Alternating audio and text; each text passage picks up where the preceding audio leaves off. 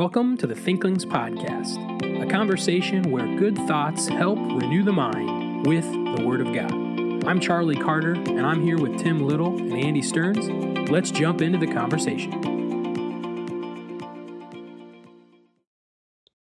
Welcome to the Thinklings podcast, and this is going to be a different style of podcast than what we normally do on the Thinklings. Normally, we have some books in business. We talk about the books we've been reading. We have some form of longer content that is scripture related or something nonsensical that I'm working on, something like that.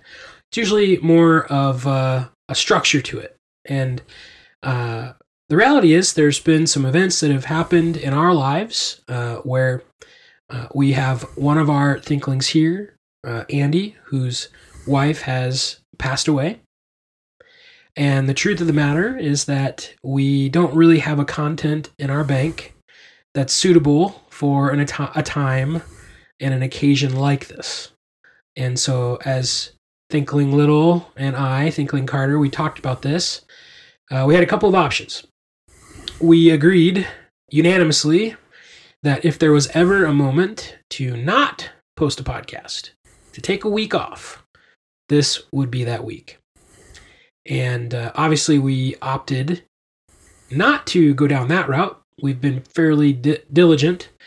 Since we decided a few years ago to have one every week, we have had one every week for quite a while now, for 100 or so episodes. Yep. And so, but we did think about if we were to post an episode this week, given the circumstances surrounding, what would we put in the podcast? And so you've already seen the title here. We just have a few thoughts on death that we'd like to share.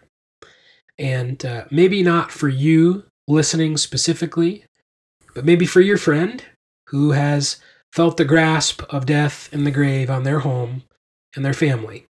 Something that you can meditate on or you can share with your friends in a dark moment of your life. And so here's what's in this episode. We're going to go to one of our favorites, to a fictional work, and we're going to read a couple of quotes there and think about their meaning. And then we are going to spend most of the time looking at a few passages in the Bible. Again, thinking about death, and not in a comprehensive way. No. But just a couple of good thoughts to have right now for us. And so starting off with that, you can go to your shelf and pull off your copy of The Return of the King by J.R.R. Tolkien. And there's a quote here that I'm going to read, and I'm going to read the quote from the book as well as the adaptation from the movie. And the point of the quote is the character realizing in the midst of darkness that there is still light and beauty beyond, transcendent of the darkness that he calls the shadow, and it gives him hope. And so that character in the book, it's the same character in the book and the movie, but in The Return of the King, here's Sam. And where he is at this point is he and Frodo have ventured all the way into Mordor. And you know the heart of the darkness, the heart and source of the shadow that has enthroned all of Middle-earth up to this point. Their friends are at Minas Tirith fighting off the armies of Mordor and will be at the Black Gate soon to draw the gaze of the eye away from them so that they can complete their task. But here they are in Mordor, and it's dark and hopeless. And they're starting to realize that they're probably not going to make it home alive. And so that's the context of the quote. And here is Sam in the mountains of Mordor looking up, and here's what he sees. There, peeping among the cloud rack above a dark tor high up in the mountains, Sam saw a white star twinkle for a while. The beauty of it smote his heart as he looked up out of this forsaken land, and hope returned to him. For like a shaft clear and cold, the thought pierced him that in the end, the shadow was only a small and passing thing, there was a light and high beauty forever beyond its reach. And that idea of the shadow being just a passing thing, that dialogue gets picked up in the movie. And in the movie, it's a longer quote that Sam is saying this to Frodo, so it's not necessarily correct, but here's what he says in the movie. And speaking to Frodo, Sam says, "It's like the great stories, Mr. Frodo, the ones that really mattered. Full of darkness and danger they were. And sometimes you didn't want to know the end because how could the end be happy? How could the world go back to the way it was when so much bad has happened? But in the end, it's only a passing thing, this shadow. Even darkness must pass." And so Sam, he is pointing out something about darkness that we're going to point out about death. Is it dark and life-shattering and dangerous and treacherous? How could our life go back after death? And Sam, looking at a shadow like that, reflects correctly that there is light and truth that transcends and overpowers death. That even in the midst of a world that is cursed, we have the light of the glory of the gospel. And that teaches us that death is something that we do experience in this world, but we also will experience life, and that, shall we say, the sting of death is gone. Amen. And so, Tim, you're going to talk a little bit more about that. And in Isaiah 25:8, it states, "He will swallow up death forever, and the Lord God will wipe away tears from all faces." This idea that death will one day be destroyed, it will be no more, is an idea. Even in the Old Testament, they didn't understand how that was really going to play out or how it was going to work. But God promises He will swallow up death forever, and the Lord God will wipe away tears from every face. Hosea 13:14, it reads, "I will ransom them from the power of Sheol. I will redeem them from death. O death, where are your plagues or thorns? O Sheol, where is your sting?" The context of Hosea 13 is, that one's a little bit trickier, but the Apostle Paul seems to be building off of these ideas, probably the idea of Isaiah 25:8, though using some of the language of Hosea 13:14. When he writes in 1 Corinthians 15:55, "O death, where is your sting? O Hades, where is your victory?" That word for sting, it's like a bite from a venomous animal or an insect, like a bee. Death is like a serpent with poison fangs, but the poison can be removed, and then it is harmless. And as Charlie and I were discussing what to talk about, Charlie reminded me of the story from our beloved theology professor, Dr. Myron Houghton. Story, he told, like 100 times about, it was a fictional story, but representing this idea of the sting. I think it's probably more than 100 times. Yeah, it probably was, because I think I heard it more than once. How many years did he teach? Probably a dozen times, times 30 or 40 years. I think he incorporated it a few times into his different theology classes. But the story goes along the lines of a father and a son riding in a car, and then all of a sudden there's a bee in the car, and the son is allergic to bee stings, and he gets stung, then he'll die. And the father grabs the bee, and the bee stings the father. And then he lets the bee go. And the child starts crying out, being concerned about the bee. But then the father's like, "No, son, it's okay. It stung me. I have the stinger in my hand." That's a very fitting analogy for 1 Corinthians 15:55, reflecting even the idea that Tolkien's kind of developing with the shadow, but the light on the other end. The venom, the poisonous fangs of the serpent the poison's been removed, and there's a sting that doesn't exist anymore. It's going to the promise of the resurrection gives the Christian the victory, and that's our encouragement when we go through times like what Andy's going through right now. And we thank you for praying for our friend. We love him, and we appreciate all the support that you've given us, even as listeners, as they've gone through this valley. And right on that same track of thinking, I've mentioned a couple of times the last few weeks I've been preparing to teach a new class, which is Christian Experience. And the current professor that teaches that is Andy. And then before him was another one of our common professors, which is Dr. Newman. And I've been listening to a lot of old Dr. Newman and Andy lectures on passages. And we're going to read in Romans 8 in a moment, but this was a thought that Dr. Newman said this as he was teaching through Romans 8 and Romans 5. And the way he said it didn't seem to me like he had planned it to be as a powerful of statement as it was to me. And I might be proven wrong. So when you listen to this, Dr. Newman, you can let me know. But the statement was this. And it's in the context of your security of salvation, but then more secondarily than the assurance that you have of that security.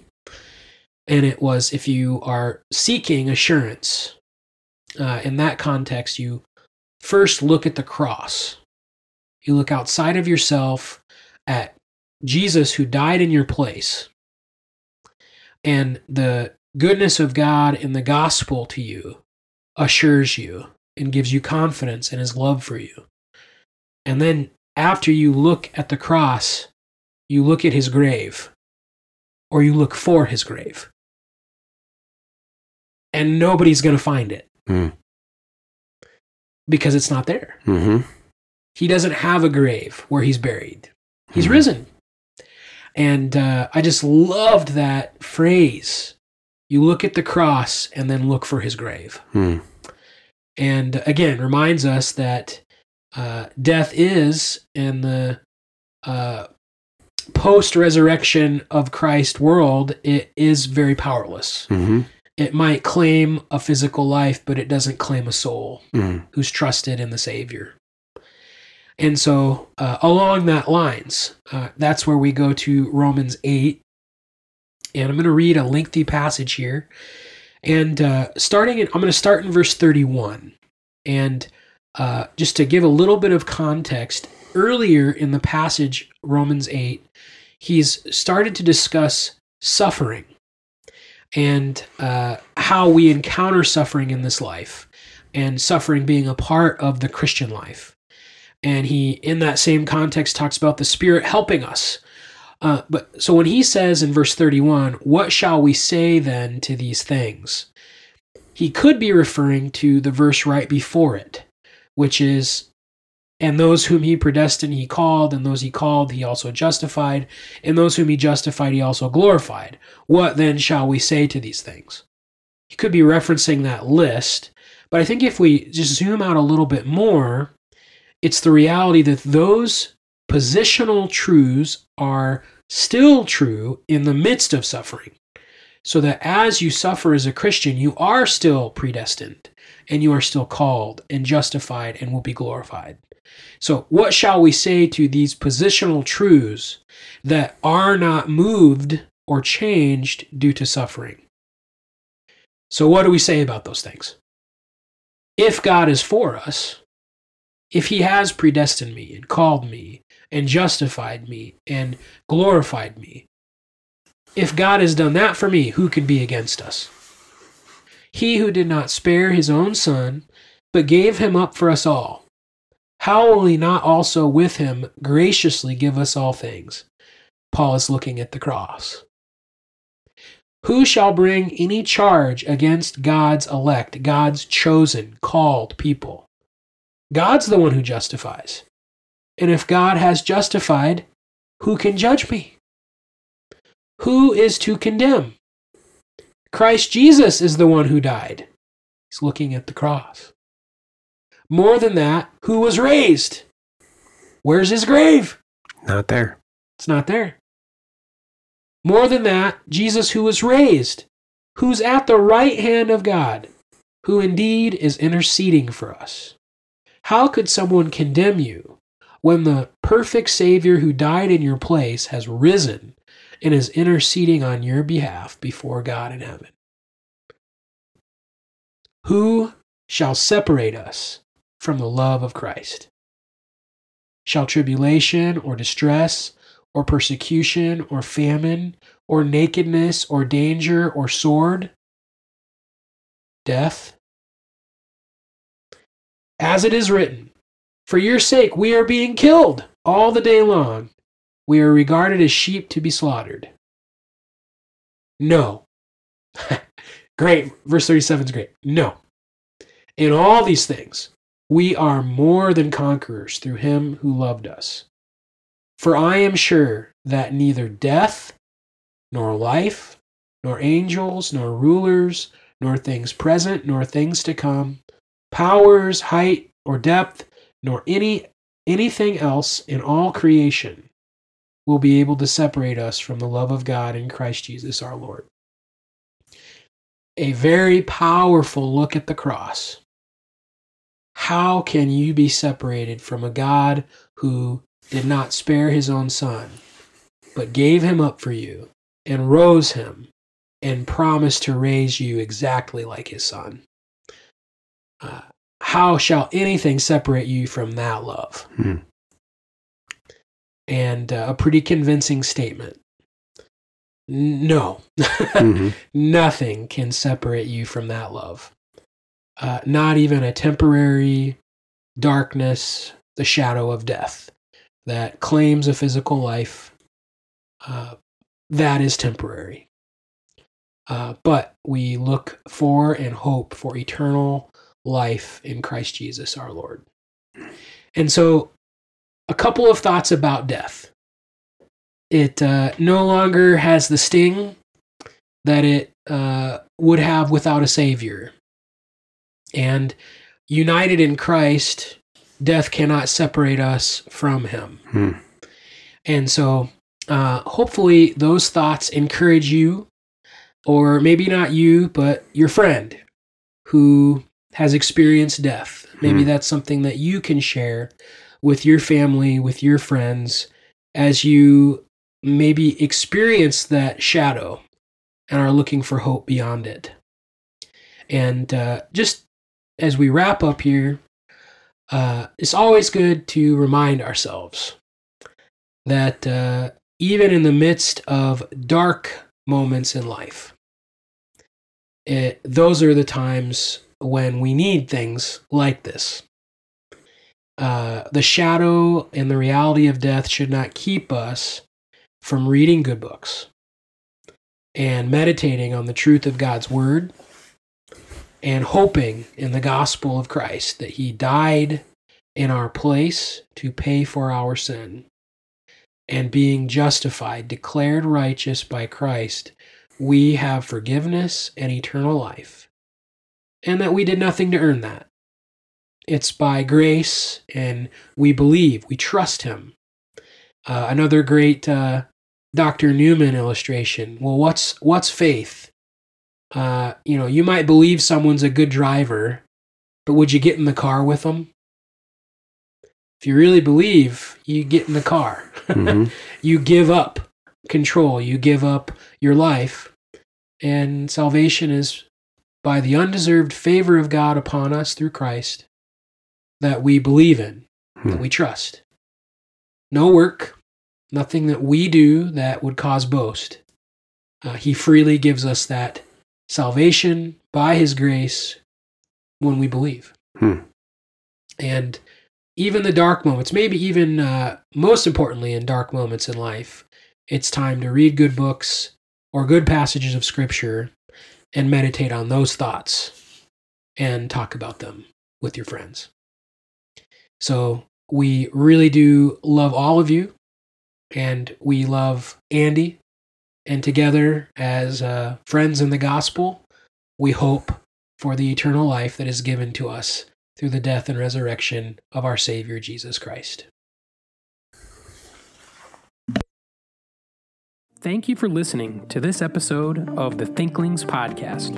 We would love to hear from you. If you have any feedback, suggestions, or potential topics that you'd like us to discuss, you can contact us through our email, thinklingspodcast@gmail.com. Remember, don't let this conversation end with this podcast. Read good books, talk about them with your friends, and always continue to cultivate your mind. See you next time on the Thinklings podcast. The Thinklings want to remind our listeners that the Thinklings podcast is our personal production. Our conversations, book discussions, and viewpoints may not represent the views of Faith Baptist Bible College and Theological Seminary. Any questions or feedback should be directed to us at the Thinklings podcast.